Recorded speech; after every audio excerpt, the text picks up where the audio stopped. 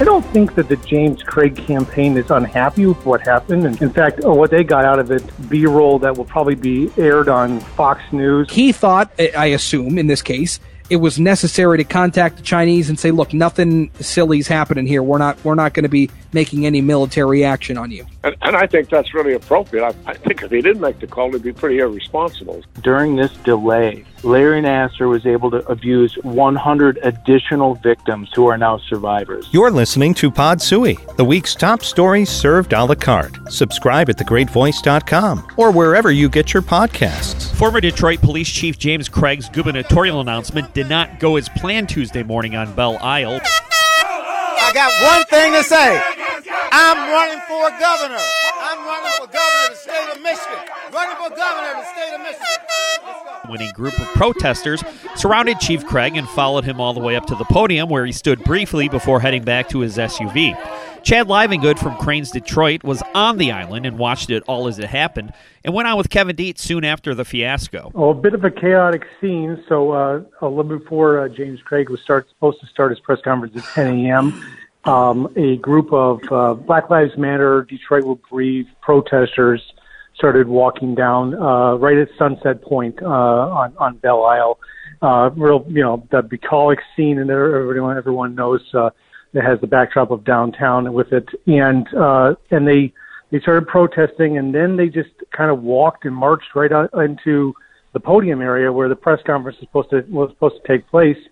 After about 5-10 minutes at most, James Craig finally entered the area, walked in with bodyguards up to the area, attempted to speak at the podium while he was being shouted at by protesters behind him, mostly protesting his record as the police chief of Detroit. And after about 30 seconds or so, he kind of aborted the mission there and started hurriedly walking back to his SUV out on the road, and his entourage took him back there, and they got in the SUV and sped away. And now they have moved the press conference for the launch of James Craig's campaign to the former UAW Training Center building over at 200 Walker, which is, unlike Belle Isle, a gated office building. So describe for us what that seems. Obviously, that's a beautiful backdrop to have your announcement that you want to be governor, that you're the former Detroit police chief, and you want to be governor of the state of Michigan. Typically, when you go to those, there's some sort of security in place to keep people away from the podium. The pictures I'm seeing, people were right up at the podium, almost like he never really had a chance there. No, I mean, he didn't, and it became pretty clear that these protesters were taking over this press conference. I don't think that the James Craig campaign is unhappy with what happened and transpired. In fact, what they got out of it, Kevin, frankly, is video B-roll that will probably be aired on Fox News when James Craig's on there talking about his campaign for governor, which he's been making a lot of appearances there in the last few months. This is good optics if you're trying to raise money and win a Republican primary. Essentially, try to appeal to the base, particularly in the suburbs. There was a lot of Craig supporters on hand shouting at these protesters. These protesters are shouting back. It did get a little tense there for a minute, but then he had bodyguards who were surrounding him, and there was a little bit of pushing, I would say, up next to that podium. But after just a few, like I said, 20, 30 seconds at most, it was pretty clear he was not going to be allowed to speak. And so James Craig took off for his SUV.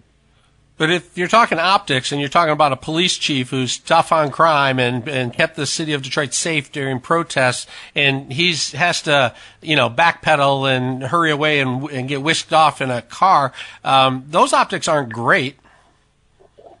Yeah, it depends on what you're trying to use the optics for. And I would imagine, like I said, his campaign probably doesn't hate it. They probably relish some of it a little bit. And that they can use this as look at what BLM did to James Craig, and that I can see the narrative already forming, and it was already sort of some of the talk among the Craig supporters on the scene there. So, at the same time, tough on crime is a big part of James Craig's campaign for governor, and making it kind of clear he's going to be sort of no nonsense on crime. He's already made it clear that, hey, look, Detroit did not burn last summer during the BLM protests, that's a big part of what he's going for.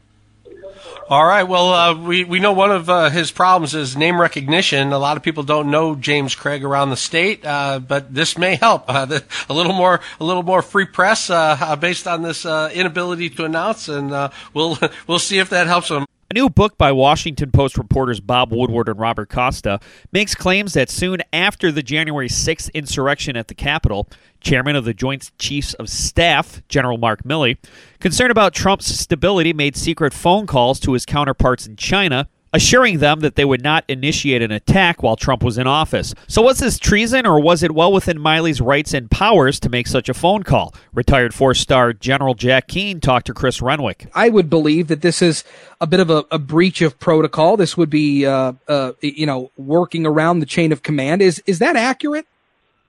No. It's quite routine for a chairman of the Joint Chiefs to talk to his counterpart, which is normally referred to as the Chief of Defense. We don't use that term. In other words, he's the senior military general in another country. Mm-hmm. We do it with our allies routinely, and we do it with our adversaries.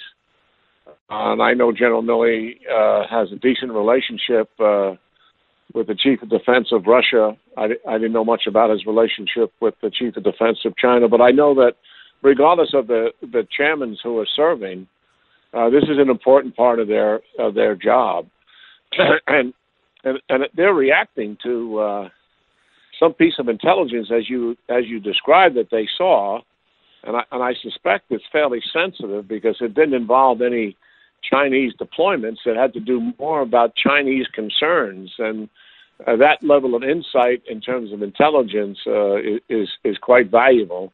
And certainly, obviously, very sensitive. But from what I understand, Secretary Esper saw the same intelligence, and Secretary Esper was Secretary of Defense at the time, mm-hmm. And he directed his policy people to call their counterparts and make certain that they understood that their concerns were unfounded. And General Milley was doing essentially the same thing. I called a Trump official yesterday to gain some insight into this, and that official told me that during that time frame, that entire period prior to the election and after, he said I would have been involved in any national security issue dealing with China, mm-hmm. And knowing who he is, he would have been in the room, and he said It just didn't happen. Nothing out of the White House. This was precipitated by intelligence. So, and I mean, look, everything that you're saying has seemed to come out from General Milley's office. And I mean, the report I saw on Fox News, they say that there were about 15 people present for the calls. There were multiple note takers present, said the calls were both conducted with the full knowledge, as you mentioned, of then Defense Secretary Mark Esper and Acting Defense Secretary Chris Miller. And General Milley's office has released a couple of statements saying that the conversations are vital to reducing tensions and avoiding unintended consequences or conflict, maintaining that the calls were coordinated with high-level defense officials, also saying that there were calls made with both China and Russia, and they remain vital to improving mutual understanding of the U.S. national security interests in both of those countries. So as the intelligence that was being received potentially by General Milley, he thought, I assume in this case, it was necessary to contact the Chinese and say, look, nothing silly's happening here. We're not going to be making any military action on you. Yeah. And I think that's really appropriate. I think if he didn't make the call, he'd be pretty irresponsible. So, and these relationships are very important, certainly with allies, but also with adversaries for these reasons, because so that's why we have the relationship, to make certain that there is no misinterpretation.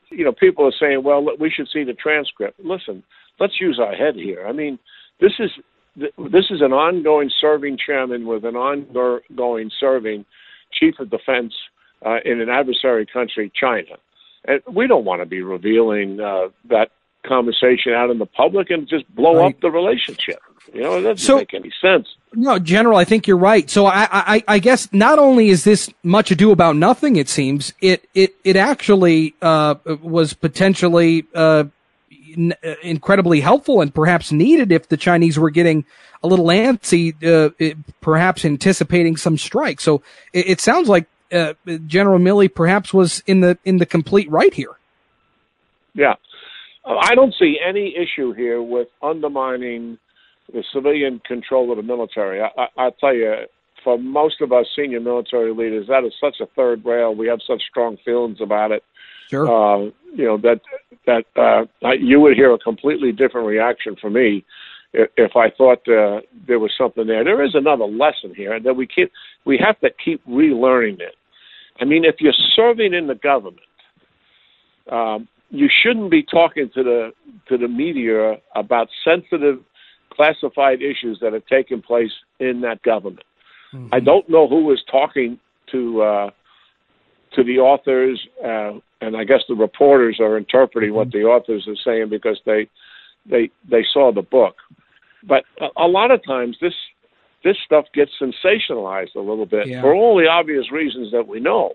Star gymnasts Simone Biles, Ellie Raceman, Michaela Maroney, and Maggie Nichols testified at a U.S. Senate hearing about the FBI's mishandling of an investigation into the abuse they suffered at the hands of Dr. Larry Nassar. Former U.S. Attorney Matthew Schneider was the first prosecutor to come across the allegations in the state of Michigan, and he joined Kevin Dietz. What we have here is we have a situation where the Justice Department's Inspector General has concluded in a report that the FBI knew about the allegations about Larry Nassar, and they just didn't take it seriously.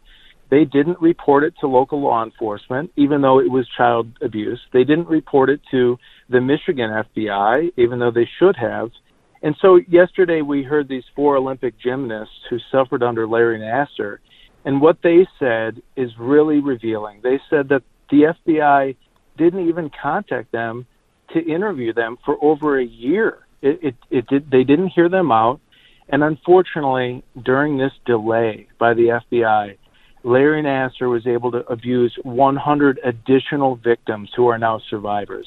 And that is, as you can only imagine, this testimony was riveting, and it was horrifying because these victims really have their chance to speak out now about the abuses and how the FBI failed to take the action that they should have.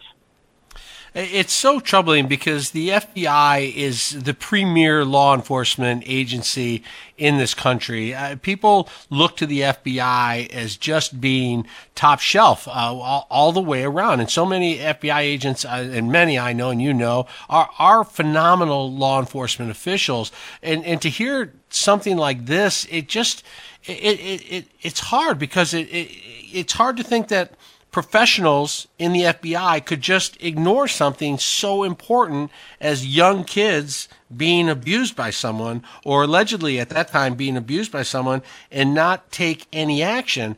You were in the seat. You were the U.S. Attorney for the Eastern District of Michigan. When did you first find out about this case, and what was your personal experience as far as the professionalism of the people you worked with? So I can tell you first and foremost, the FBI is an outstanding organization in many, many ways, and the FBI agents in Michigan do a great job, and that is my experience with them. But your question is about my experience with the Nassar case. I can tell you that I was the first state prosecutor to hear the name Larry Nassar in this investigation, and this all started in the state attorney general's office when we got a report, and I went over to meet with the Michigan State University Police, and we found out more about Larry Nassar and what he was doing. And within a few weeks, the FBI executed a search warrant on Larry Nassar's house, and they uncovered child pornography, abusive material that he had in his possession. And then he was charged. And then great prosecutors like Angie Povolitis took this case to trial and through the police stages, and really worked closely with the survivors and the victims. What we heard, though, yesterday was really sad, because Michaela Maroney, for example, the testimony that she gave was so stunning. She testified that she was molested by Nassar, and she explained that she received horrible abuse from him while in Tokyo for the Olympics. And after pouring out this heartbreaking story to the FBI agent coldly asked, "Is that all?" I mean, that's just not how you respect survivors. And unfortunately, we had some mistakes here with the FBI in Indianapolis, and now it really impacts these women. And the FBI now has to look and see what corrective measures they have to take moving forward to make sure that this never happens again. Macomb County Executive Mark Hackel has no plans to enforce a vaccine mandate for the 2,500 county employees he oversees, and tells Nolan Finley of the Detroit News that he's not a fan of mandatory testing. Paul W. Smith had Hackel on his show, and he had one burning question for him. Have you been vaccinated? That's the question I think I'll answer to those that I want to tell. And again, I don't. I find it interesting. People will tell you whether they have or haven't. But I'll share that information with those that I think it's necessary to share it with when the time comes. So I'm one of those that truly believes, whether it's the science of the vaccine, the mask, and all that. I don't get into that argument. I'm into this whole idea that what happened to people's freedom of their medical information being their own. Making decisions. This isn't required by law yet. Yet people want to bully people and tell them, you better get vaccinated. If you don't, you're going to be forced to do it. It started off as an option, and then it became, an opportunity to win $1 million. And now all of a sudden, the president has lost his patience. And you look around the state, not one municipality, not one government entity is mandating it. So if it's really that serious, and from the governor on down, there isn't a county, there isn't a municipality, there isn't the governor of the state that has mandated vaccines. Yet for some reason, the president has decided that his patience has run out, and now he wants to force it upon not only federal employees, but local units of government. Well, if it's that important, why haven't local units of government or their leaders decided to take this on their own? If it's that important, why are they waiting for the president to tell them what to do with their employees? You wear a seatbelt, right? Always. Yeah, good. Do you get flu shots? Again, medical information. I'll tell you about my seatbelt, but I don't disclose my medical information to people. I find it interesting. You've never asked that question before on any of these radio shows. No, I've never felt the need to ask it before. Just trying to get a feel for where you are on all this. Yeah, and I'm not offended by it because I'm very proud to say that I protect my information. Again, it's no different than being a police officer. When I would ride around, I didn't have a right to pull somebody over because there was no requirement by law for them to be driving a certain way. If I didn't like something, I didn't just pull them over arbitrarily. There had to be a reason as to why I'm asking something. And quite honestly, even as a police officer, nobody had to tell me. Even if they committed a crime, they didn't have to tell me they committed a crime. So I find it interesting when people want to just freely give the information, which they have a right to. But by gosh, in the same regard, people have a right to protect their own medical information. And so if it becomes required by law, then that's a different story. Then you have to provide the information. Or if it's a requirement for you to go on a cruise ship or to go to a certain event because, that particular establishment requires it, then you got to make a choice as to whether you want to tell them, your medical status, being vaccinated or not. But until such time, I don't just really tell people what's going on with me medically. That'll do it for Pod Suey this week. For full podcasts or anything else you might have missed, go to thegreatvoice.com. See you next time.